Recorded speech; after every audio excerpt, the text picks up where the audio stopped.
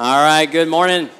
Good morning. Hey, as we make our way back to the seats, I just want to give an extra special thank you and celebrate the people that have paved the roads, have paved this driveway and parking lot here at church, and the people that made coffee at church to keep us warm. So let's just give a round of applause for all those people. They make coming out in this weather a little bit more bearable. So if you open a Bible, any Bible, and you flip past the table of contents, past the preface, you're going to come to chapter 1, Genesis. And I think we all know this. And as you look at the first line of the book of Genesis, it says, "In the beginning." In the beginning. This sets the tone for the first recorded work that we have from God. But it also sets the tone for our story, right? Because as God is writing this and he is deciding to create the world, he decides to write us into it. And so as we read God's story, we're actually learning more about our story. But I believe it also sets the tone for what we're going to talk about today. So here's what I want to do. I want us to paraphrase the creation story together. I'm going to need your help. Are you guys able to help this morning? You need another cup of coffee? So I need your help. Here's what I want to do. I'm going to read a line, and I want you guys to help me finish the line. So if you're somebody that knows your Bible well, shout it out. Like, feel free. Don't hold back. That's not what we do here. Shout it out. Give some confidence to the room. And we're going to paraphrase a few lines of this story that I think help us set up today's message. So it's going to be on the screen, and it's going to get easier as we go. But here's where we're going to start.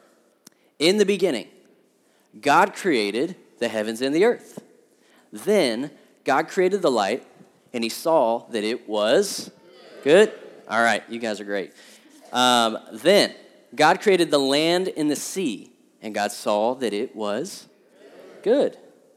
Then God created seed-bearing plants, trees, and fruit, and God saw that it was good. I told you it was going to get easier. All right, then God made the sun, the moon, and the stars, and God saw that it was. Then God created the creatures in the sea and the air, and God saw that it was. Then God created all the animals that scurry along the ground and saw that it was. This is the last one.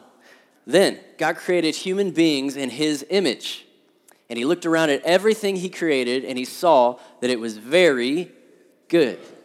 Very good.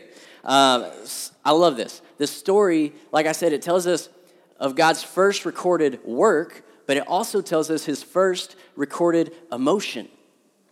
Everything he made, he said, that's good. That's good. His first recorded emotion was gladness, right? If you look at the word good, it comes from a Hebrew word, tav. And what this means is pure delight or unspeakable joy. Just like the Chris Tomlin song that we sing throughout Christmas, Unspeakable Joy, right? And so what this tells us, I believe, is a breath of fresh air, that God delights in what he does. Everything he does, he delights in it, and he wants nothing less for us, right? Because we're created in his image. And what he does is say, that's good. After everything he makes, after everything he does, he appreciates it, he delights in it, and he wants nothing less for us. So, this brings us to what we're going to talk about today. We're continuing a series called How to Hear God's Voice. And before we go any further with today's topic, I just want to encourage you, if you missed last week's message, check out the podcast from Pastor Jason. It is phenomenal. It is the part 1 of this series, and it lays the foundation of everything else we're going to talk about. Because the number one way, the primary way that we believe we hear from God's voice is through the Bible. It's through Scripture, right? It's the most consistent, the most healthy way that we hear God speak. What that does not mean is if you read your Bible every day, God's not going to speak to you any other way. Because as we read this story, we see God speaking in so many different ways to so many different people. But what it does mean is that if you don't read your Bible, if you aren't familiar with the Word of God and the Scriptures, then it's going to be really hard for you to understand his voice. to know his voice, to understand what is from God and what is not from God. And so as we read this book, we actually learn his voice. And so every other way we're going to talk about is secondary. This is the primary way, which means everything we're going to talk about needs to be filtered through the Word. It needs to line up with the Word. And so today, we're going to talk about a second way that God speaks to us. It's through desires. Desires. Everybody say desires. I think this word is kind of taboo in church because we almost feel like desires and God, desires and church, they don't really go together, right? They are kind of at odds. But that's not true. The God that we see in the creation story is all about desires, right? He is desiring things and creating them out of desire. And once he creates them, he delights in them. And so the question for today that I want you to think about as we talk is, what makes you happy? What do you hope in? What do you look forward to? What's delightful? What's enjoyable? Because I believe that God speaks to us through those feelings, through those things, those nudgings, those things that come natural, and we just desire them. They're enjoyable to us. They're good, right? Several years ago, I was at a point in life, a place that a lot of people would hope to be in, but I had several situations, opportunities in front of me, and they were all good opportunities. And you would think that would be a great thing, but my dilemma and my hesitation was I didn't know which one to take. And I asked a question that so many of you guys ask: what's God's will? I want to make the right choice, right? I don't want to take a step and then realize that's not where God wanted me to go. I want to make the choice that is in God's will for my life. And so I sought some advice, and I asked a friend that I trusted, and as we were kind of unpacking and talking through all this stuff, and I was just rambling, he stopped me, and he said, "John, what do you want to do? What do you want to do?"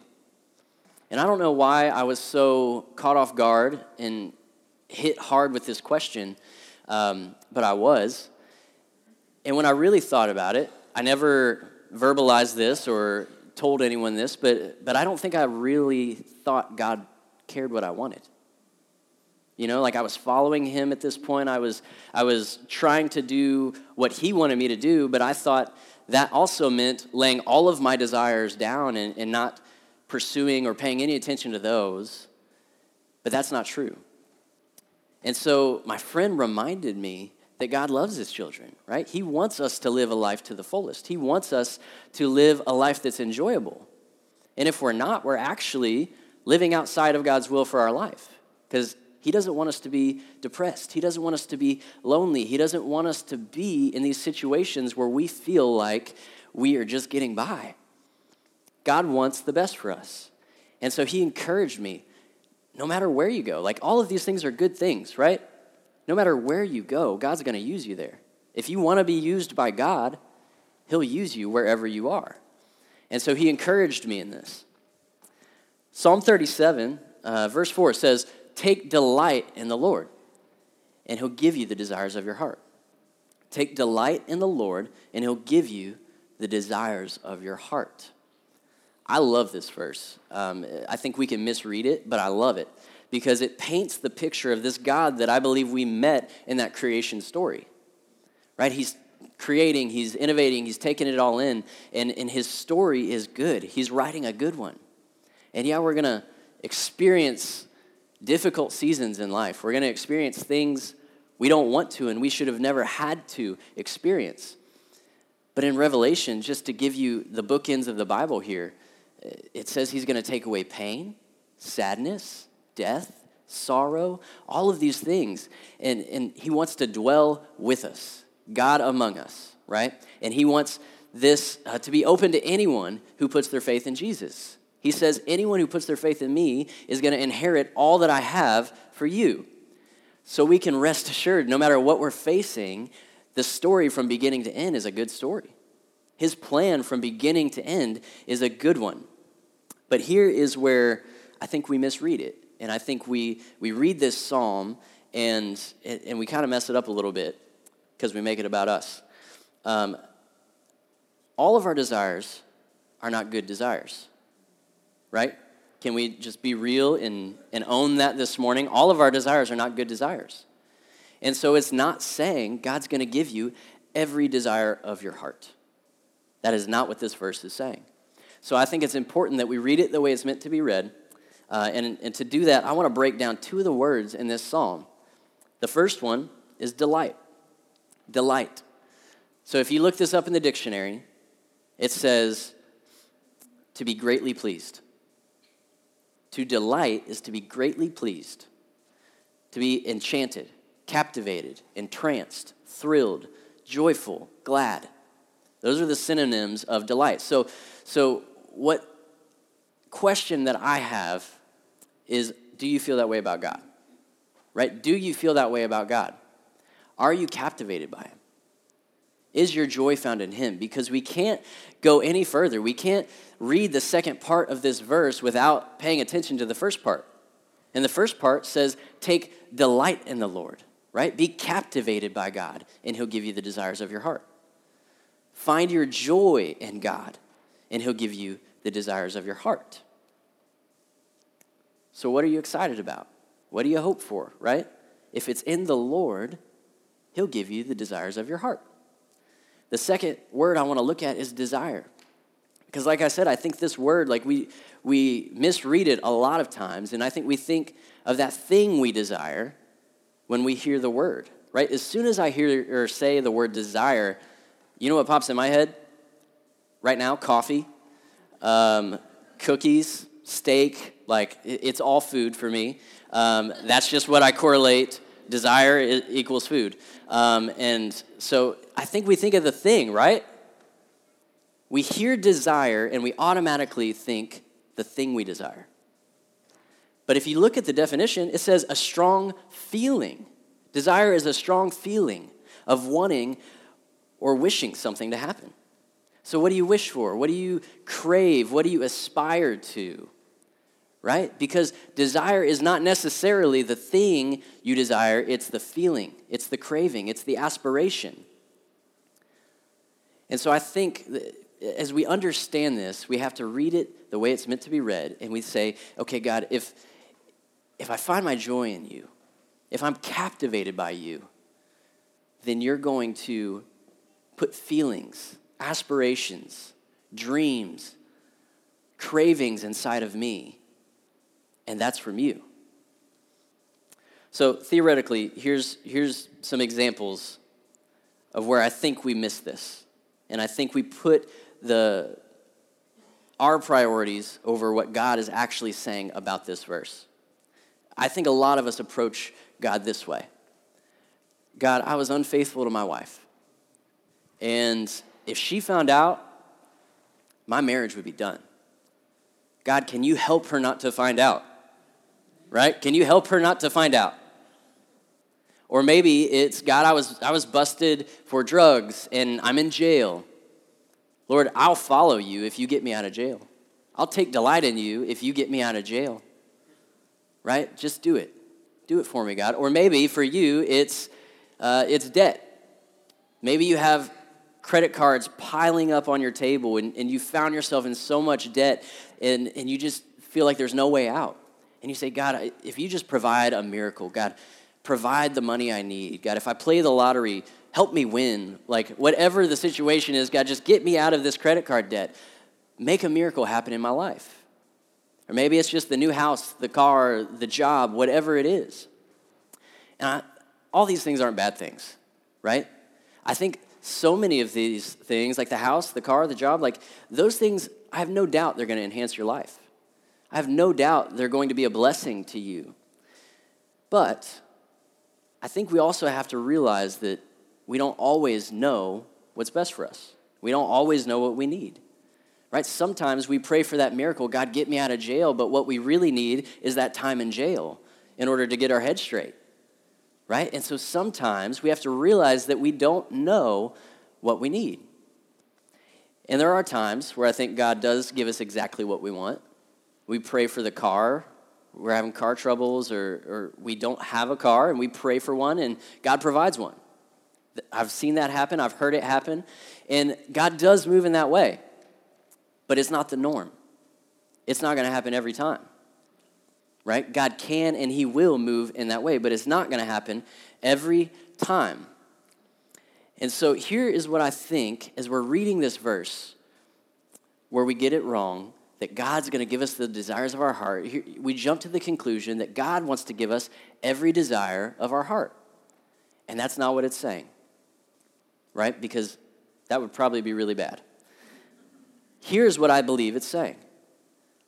God is going to upload desires into your heart in order to move you and use you for his purposes, right? God is going to upload desires into your heart in order to move you and use you for his purposes. With that in mind, read it one more time. Take delight in the Lord, and he'll give you the desires of your heart, right? God wants to upload stuff in our hearts to take us where he wants to take us. So I want to look at 3 types of desires that I believe we all have today. And I want to look at how I believe that God uses them in our lives to speak to us and to move us and use us. And so as we kind of list these off, you can turn your Bibles to Galatians chapter 5. We're going to be in verse 16. It's also going to be up on the screen if you want to follow there. But as we do that, here are the 3 types of desires we're going to see in this passage. Bad desires, good desires, and God desires. Bad desires, good desires, and God desires. All right, so if we look at Galatians chapter 5, starting in verse 16, here's what Paul says. He says, "So I say, let the Holy Spirit guide your lives." In other words, let God guide your life. Then you won't be doing what your sinful nature craves. The sinful nature wants to do evil, which is just the opposite of what the Spirit wants. And the Spirit gives us desires that are the opposite of what the sinful nature desires. These 2 forces are constantly fighting each other, so you're not free to carry out your good intentions. So just to make it clear, here are these 3 desires called out in this passage. Good intentions, we have good desires. Sinful nature, we have bad desires. The Spirit gives us desires, we have God desires, right? So what is happening here is Paul is talking about this battle inside of us. He's saying that we want to do these good things, but, I have these bad things I know I'm not really supposed to do, but I kind of want to do. And all the while this battle is happening, God is at work in us, and he's trying to change our desires and use us. And so God is trying to upload these desires, and we have this battle that we see. And I think so many of us have felt this, and we recognize it. And so where I want to start here is with the bad desires, but I can't go any further without just saying, "Hi, my name is John, and I have bad desires," right? Can we all say that together? Like, don't say my name, but say yours. "Hi, my name is, and I have bad desires," right? We got to level up. We got to realize that we all struggle with this. We all have things in our lives that we know is not really what God would have for us. Not so he can keep us from experiencing anything, but so that he can help us experience real peace, real joy, real freedom. We think so many of these desires are going to bring us to that place of joy, but they end up leaving us even further than we started. And so we have these bad desires. We have this battle going on inside of us. It doesn't matter who you are, where you are spiritually. We have this battle going on inside of us. C.S. Lewis said, "We're half-hearted creatures, fooling around with drink and sex and ambition when infinite joy is offered." According to Lewis, our Lord finds our desires not too strong, but too weak. Think about that for a minute.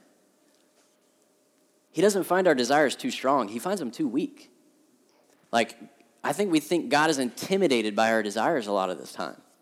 He's not. Like, we don't have to come into church embarrassed and hiding the way we really feel and what we really think about, because God's not embarrassed. God knows, and he's not intimidated by them. I think he looks at our desires like I look at my toddler's desires.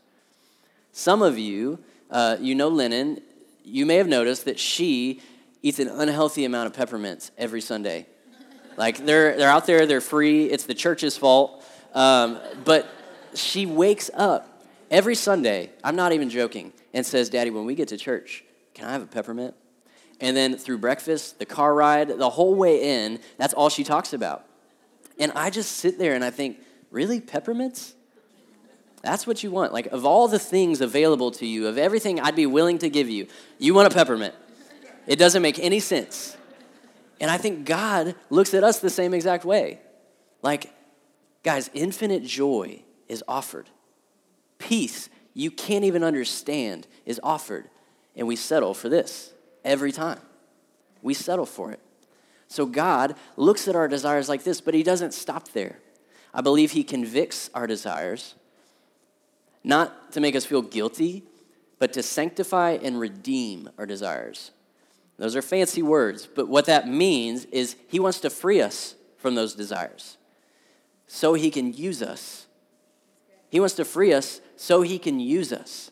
And some of the best, most inspiring testimonies I've ever seen, we even have them in some of our hope stories, are the people that God has pulled out of these dark places and he's transformed them, and they go back to the dark places they came from and they speak life into it.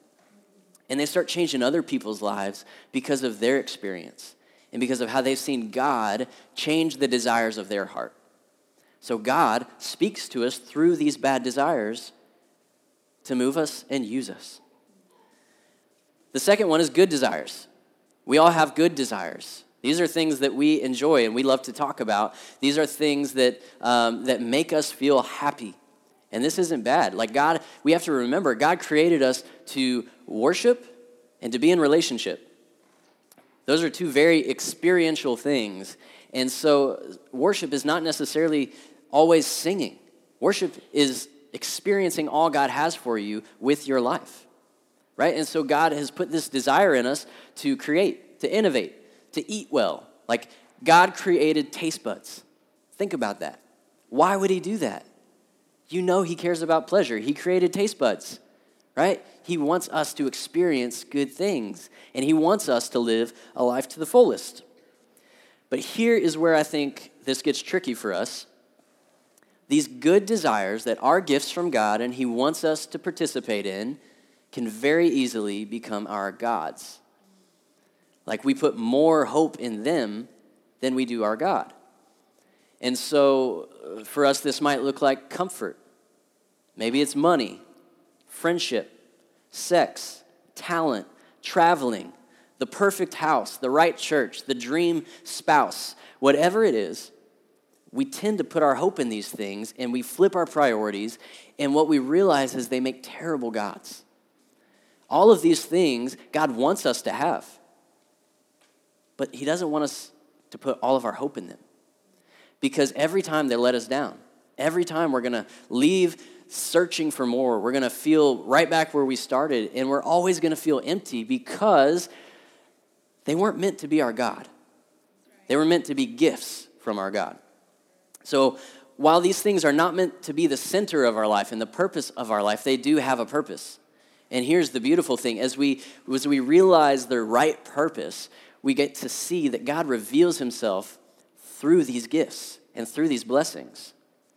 Because as we kind of take a step back and we realize God invented taste buds, we get to see that God cared so much about me, he wanted me to be pleased by my survival, right? It's not just eating to survive, it's eating for enjoyment. So there's so many things in life. We have to open our eyes and see the beauty around us, see like how God wanted us to see it. Because he's revealing himself. He's revealing his good nature through each and every blessing and gift that we have. But every time, it should not pull us away from him. It should point us back to him.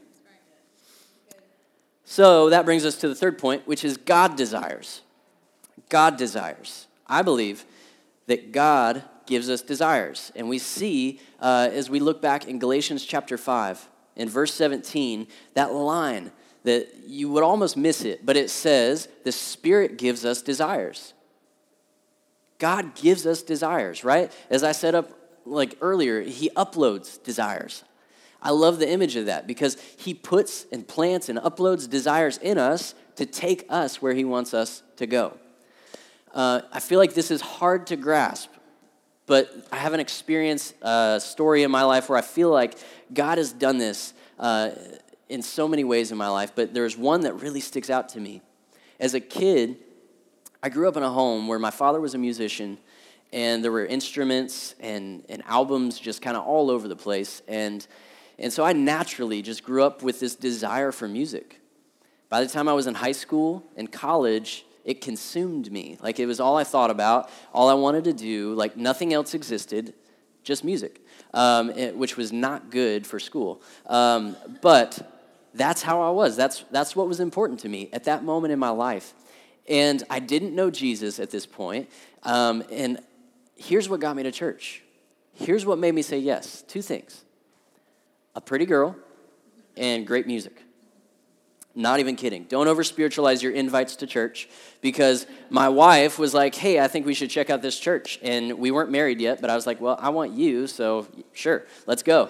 And once we got there, I'm like, okay, there's coffee, and the band is phenomenal. And I was just like, I was overwhelmed by how good the band was. I wanted to be a part of it.